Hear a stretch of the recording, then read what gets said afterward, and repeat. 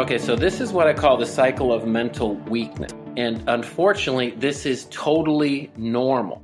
All right, and there are 3 points in this cycle. The first point is something called problem-centric thought. It's the biological tendency that every human being has to focus on the negative.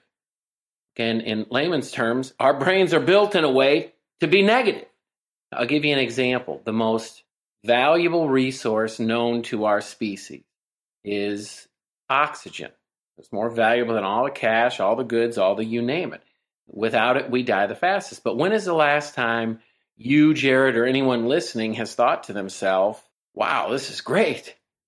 I have an abundance of the most valuable resource known to my species. And again, I think it's quite normal. We all know people just don't think that way. Now, compare that with when is the last time you thought to yourself, I don't have enough money. I don't have enough love. I don't have enough respect. I don't have enough, you fill in the blank. You see, sure, that's totally normal to think that way. That's PCT, that biological tendency. All right, so there's your first point in this cycle. And think about this cycle kind of like a circle or a sphere. So there's your first point. Now, moving clockwise to your second point, which is something called expectancy theory.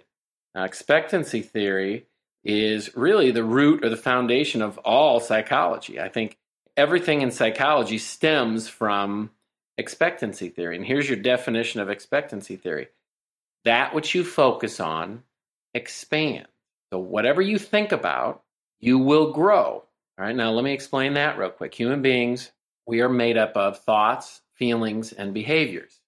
And we know, that's what science tells us, that the thoughts a person has controls the way we feel and the way we behave. So it all starts with our thoughts. And if our thoughts are focused on something, by the mere fact that that will then influence significantly the way we feel and behave, whatever we choose to focus on is going to grow. Right now, if you think about the third point in this cycle of mental weakness, which is self-confidence. Self-confidence is the single most impactful variable, the number one predictor of future success in all of sport and performance psychology. So if you have a belief in yourself, if you're feeling good about your chances, that's the number one predictor that you're going to go out and perform well. And again, it's not false confidence. Typically, people who have true confidence is because they're prepared. But right. If you look at how that cycle works together, remember, it's totally normal to focus on the negative. Whatever you focus on, you're going to create more of. So by doing what's normal and focusing on the negative, you create more negative in your life. The more negative a person has in their life, the harder it is for them to have high self-confidence. So they're going to have low self-confidence. The lower the self-confidence, the harder it will be then to focus on anything but the negative. Which again, you kind of see how this thing cycles, and it's what you call a very negative cycle in that it creates more of itself. All right, now, one of the things we know is we can change that cycle with training. And this is what I was talking about, that whether you're predisposed to have kind of a negative slant or a positive slant, it doesn't matter. One thing we know is if we can learn to get control of our thoughts, we know with the proper training, people can. It's one of those things that even though it's hardwired, this is one of those things that can be changed. We can actually change the hard wiring. It's called neuroplasticity. All right, so if you look at this new cycle, the cycle of mental toughness, this is what we're trying to get people into. You have 3 points again, and 2 of the 3 points are the same. The only thing that changes is that first point, the initiation point. Instead of problem-centric thinking, we want to change that to something that I call RSF, the relentless solution-focused thinking. Okay, and then again, if in the initiation point, if we can control our thoughts to, even in the face of adversity, even when we're experiencing difficulty, even when there's a problem right in front of us, if we can instead change our thoughts to, okay, what's going well in my life and what can I do about this problem? We can just learn to make that little shift. You have RSF, and then think about now, point number 2, expectancy theory. Whatever you focus on expands. And then again, the third point of self-confidence. So if I'm training myself, if I'm choosing to focus on things that are going well in my life, and when I have problems, what I can do about it, at RSF, I'm going to create more positive, more solutions in my life. The more solutions I have, the greater my self-confidence. The greater my self-confidence, the better I'll perform. The better I perform, the easier it will be to focus on the good. The more I focus on the good, the more good I create. So again, that's another self-reinforcing cycle. That's what you call the positive cycle, the cycle of mental toughness. And that, Jared, right there, I think people have to have an understanding, especially people like you in a leadership position. That's what's going on in your head, and that's what's going on in the head of everyone you're leading. You must teach them how to change the thinking from PCT to RSF. We have to believe big. If you guys have ever read the 10X Rule, one of my favorite books out there, for those of you who have read that, think about this. In the 10X Rule, there are two sides to that rule. On one side, you've got 10X action. Take whatever goal, whatever idea you have, and multiply the amount of time and energy and effort you think it's going to take to get there by 10. And on the other side of that thought, it's 10X thinking. So you've got 10X action and 10X thinking. And 10X thinking is actually where you envision what steps it's going to take for you to get there. You see it through to fruition. You see yourself accomplishing that over and over again in your mind until you go and accomplish that goal. See, we as humans out there tend to think small, as I mentioned, which means we set very mediocre goals. What if I fail at something? What if I don't accomplish something? Guys, guess what? You will. If you're not failing at things, you're not trying hard enough. You don't have a goal out there that is big enough. And so what if you fail, right? That's how you get on the pathway to success. How much better does it feel after failing at a huge goal than failing at a mediocre goal, which most of us are doing out there from time to time because we're just not pursuing the things that are really going to move the needle for us. But that's what big thinkers out there do. That's what John Maxwell would tell you that success is made of. And success is achievable as long as you have a clear and a definite plan as to how you're going to get there. You follow that plan that's in front of you. You're motivated. You're driven to see that plan carried out, and you're focused on it. But you also believe that there is no shortage of success. There's only a shortage, huge shortage of big thinking out there. In the 10X rule, there's 4 degrees of action. We've got no action. That's where you have no plan, no perceived goals, no path, no action plan that you're going on, or anything to work toward. You're taking 0 action toward anything big or small. Then we've got reverse action. That's what happens to most of us when we fail time and time again. And rather than looking at that failure as feedback and learning from it, we go in the other direction. We think small. We retreat. We collapse. We surrender. We become closed-minded. We become pessimistic. We're stuck. And then it's very hard for us to set new, big, and audacious goals in the future. You have average action. That's number 3. That's where most people are today. And in average action, the majority of people out there really think they are working towards something. Many times they've convinced themselves that they're working towards something, but they're doing it in a completely inefficient way. You may be able to relate. I know I can. Earlier times in life when I really thought I was working hard towards something, I was thinking small. I was failing at mediocre goals because they didn't mean anything. And that is average action, as the 10X rule calls it. Then you have massive action. This is where most people who have goals that are working toward them in an average way, this is really in their mind what they think they're doing, but they haven't 10X'd, okay? This is where you're obsessed and you're passionate. You're seeing something through to the end. You will stop at nothing to attain it. It consumes you in a healthy way. We can be consumed in the wrong way, but it consumes you in a healthy way because you guys know how important that one thing is to make sure it happens. This eliminates your small thinking, your procrastination, your laziness, all of the things that we talk about when you guys write into me and you give me great comments on the feedback. Much of it is around outerlying things such as not fulfilling your passions, not accomplishing your goals, not doing the things that you want to do. But really the underlying tone there for a lot of us guys is that we're thinking too small and we're not taking massive action. We feel like we are. We've tricked ourselves. We kid ourselves into thinking that we are, but we are not in a healthy, consumed pursuit in a massive way of the things that we are putting out.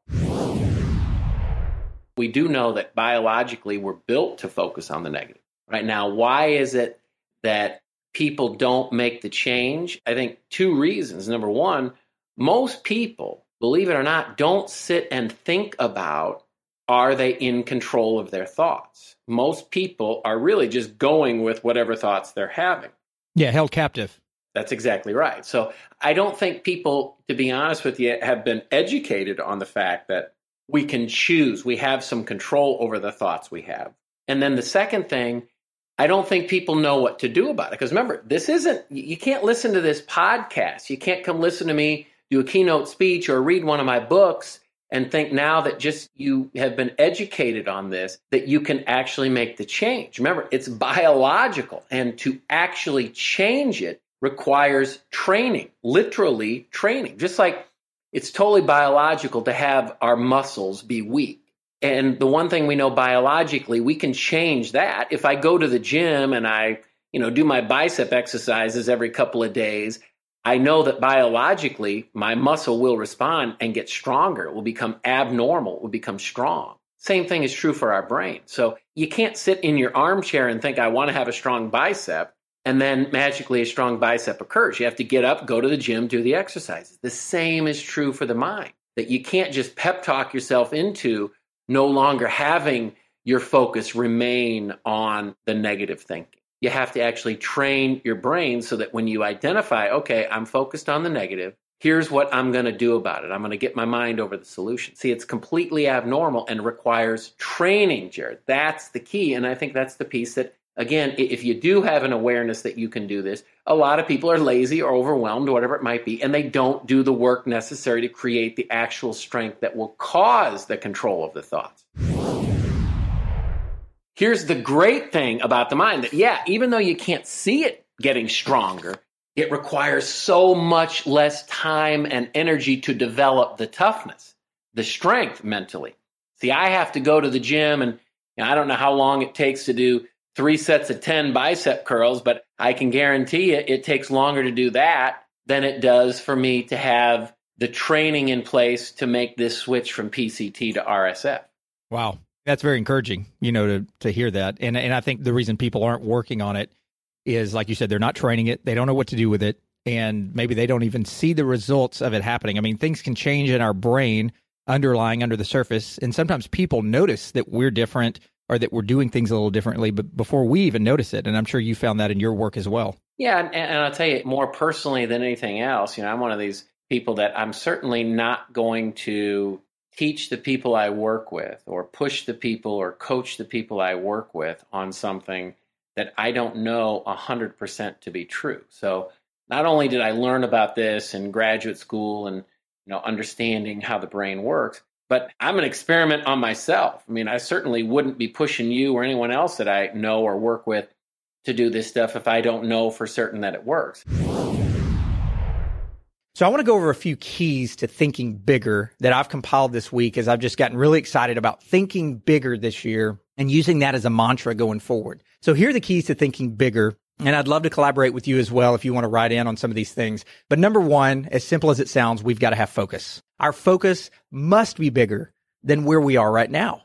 If you are not succeeding at something right now, it's because you really haven't laid out the blueprint for that success to happen. It's not big enough. It's not something driving you to thrive. And that's what we want to do, right? We all want to thrive.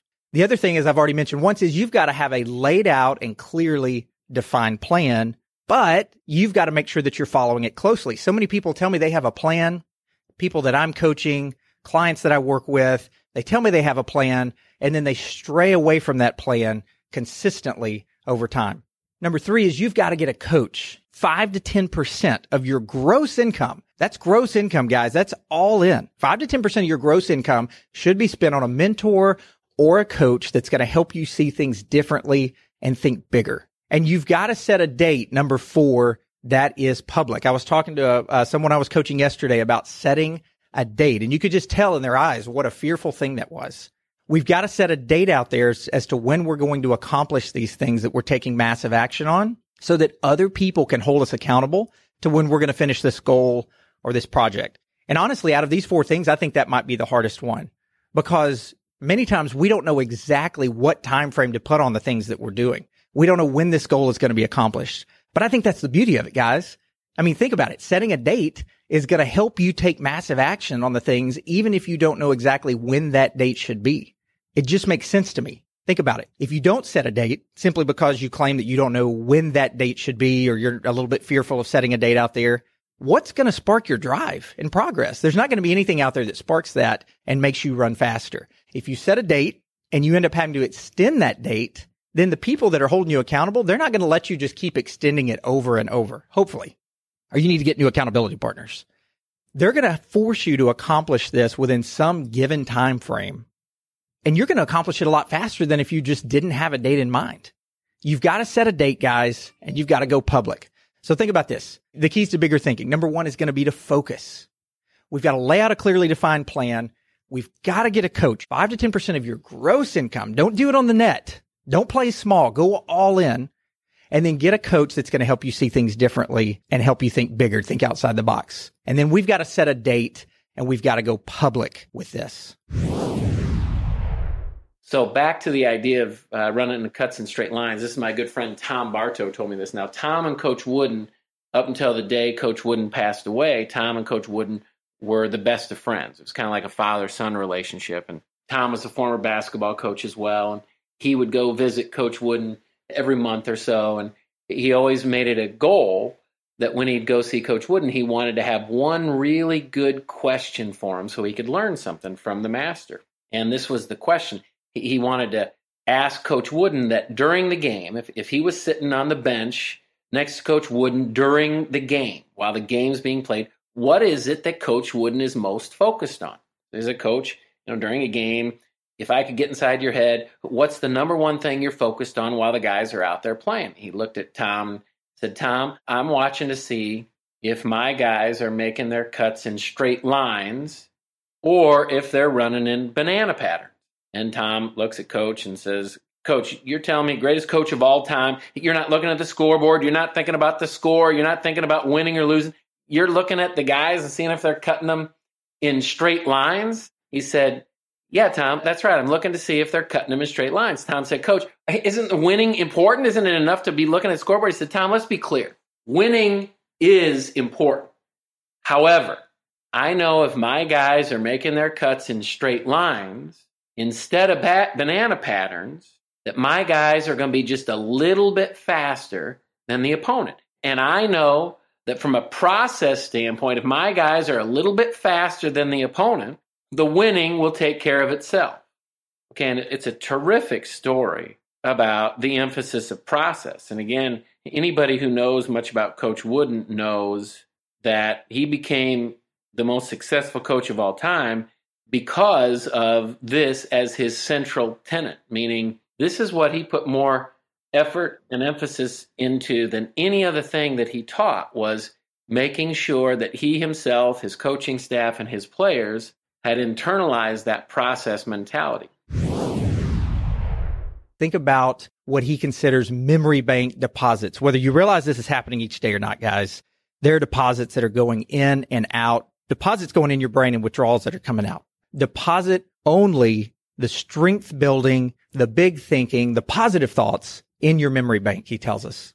If we look at society, I look out my window right here and there are just thousands of cars driving by, thousands of people you're going to encounter in your life and throughout this year.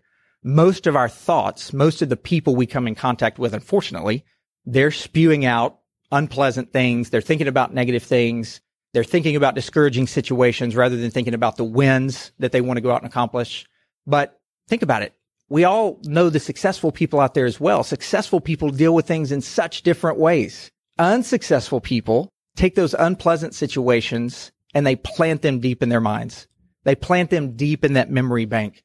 And they've got this residue, this negative residue that stays in their mind. Successful people, on the other hand, they're depositing very winning thoughts, very situational thoughts of how they're going to go out and conquer and win. That's going to give them such a head start on their goals, the things on the horizon they haven't even seen before because of the past, because of what successful winning residue has stuck on their brain. That's what they're going to dwell on in the future. If you're thinking about a very unsuccessful or negative person, They're going to lay in bed at night thinking about all of the things they've deposited into their memory bank, the things that have stuck there, the negative residue. Confident, successful people, on the other hand, they don't give it another thought. Because why? They don't deposit that into their memory bank. You're going to speak out of your mouth. You're going to feel from your heart emotionally, whatever you deposit into your brain. You are exactly where you are today because of what you have put into your brain, as Zig Ziglar would tell you. Successful people specialize in putting positive thoughts into that memory bank. So just use that analogy as you're thinking about negative things, or you're thinking small, or you're thinking about things that you're not going to accomplish. What is it that you are dumping into your memory bank? What kind of deposits are going into that memory bank? And just remember that when we think about negative thoughts in our brains every day, guess what? We are sabotaging success going forward. You and I are both fans of Stephen Covey, and he's got a quote that says, "The noise of the urgent creates the illusion of importance." So within about a minute here, as I ask you to, do this impossible task almost, tell us why we get so attracted to the noise in our life and we take too much on our plate, and what we can start doing today to start cutting some of that out of our minds to where we can do a lot more by working with less in front of our faces every day. Yeah, and a lot of that boils down to channel capacity. Channel capacity is essentially the brain's bandwidth. And unfortunately, we want to believe that our brains can handle so much more than they actually can. Magic numbers with channel capacity are 3 and 1. So think of it, our minds, we can be great. We can focus on being great in working memory, 3 things at a time. So like a juggler, if I'm juggling 3 balls and you throw me a 4th ball, I'm going to probably drop most of the balls. And that's what happens. So I challenge you to think about it this way. Most people are trying to be great at so many things that they're compromising their ability to be great at the most important thing. You must identify what are the most important things in your life. And again, 3 is the maximum. Now, I said 3 and 1 when it comes to channel capacity. 1 is any improvement. 3, I can manage and I can keep those in working memory. But if I'm trying to improve anything more than 1 at a time is a total recipe for disaster. Think about your brain like a photo album, the photo album you have on your phone. That the phones are set up in a way, if you take a photo, it goes into the photo album. But when the photo album becomes full, you go to take the photo album sends a message to you saying photos, we're full. You have to delete something. The problem with our brain is we're full already. People are operating at capacity already, especially with busy and overloaded as people have become.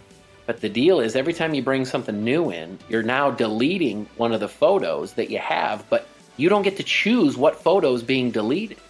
So you must, and I really like what you're thinking, you must learn to prioritize and insulate yourself from all this new information, because remember, you put new information in, unfortunately, things are being deleted.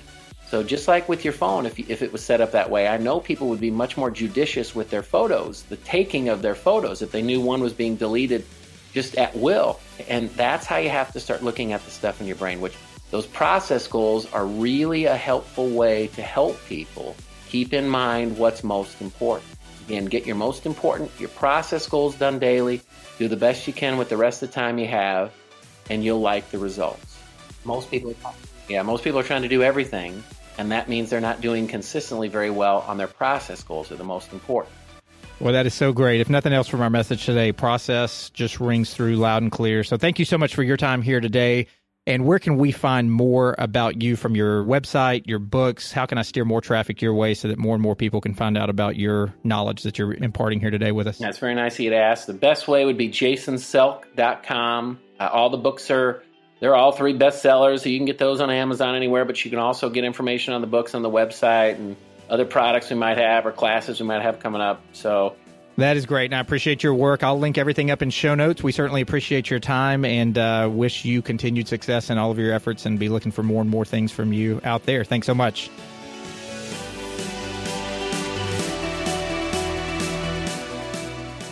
Hey guys, I hope you enjoyed that message from Dr. Selk as much as I did. And I would encourage you to go out and grab one of his books, Executive Toughness, 10-Minute Toughness, or his newest book, Organize Tomorrow, today. If you would like to connect directly with me, the best way to do that is by email. You can reach our team at info@success101podcast.com, or you can catch me in the world of social media on the Facebook Success 101 Podcast page and on Instagram under the name @Success101 Podcast. I hope you guys go out and absolutely crush this week as you continue to plow through 2017 in order to reach your maximum potential and accomplish everything you desire for this year. I'll catch you guys on the next episode of the Success 101 podcast. Until then.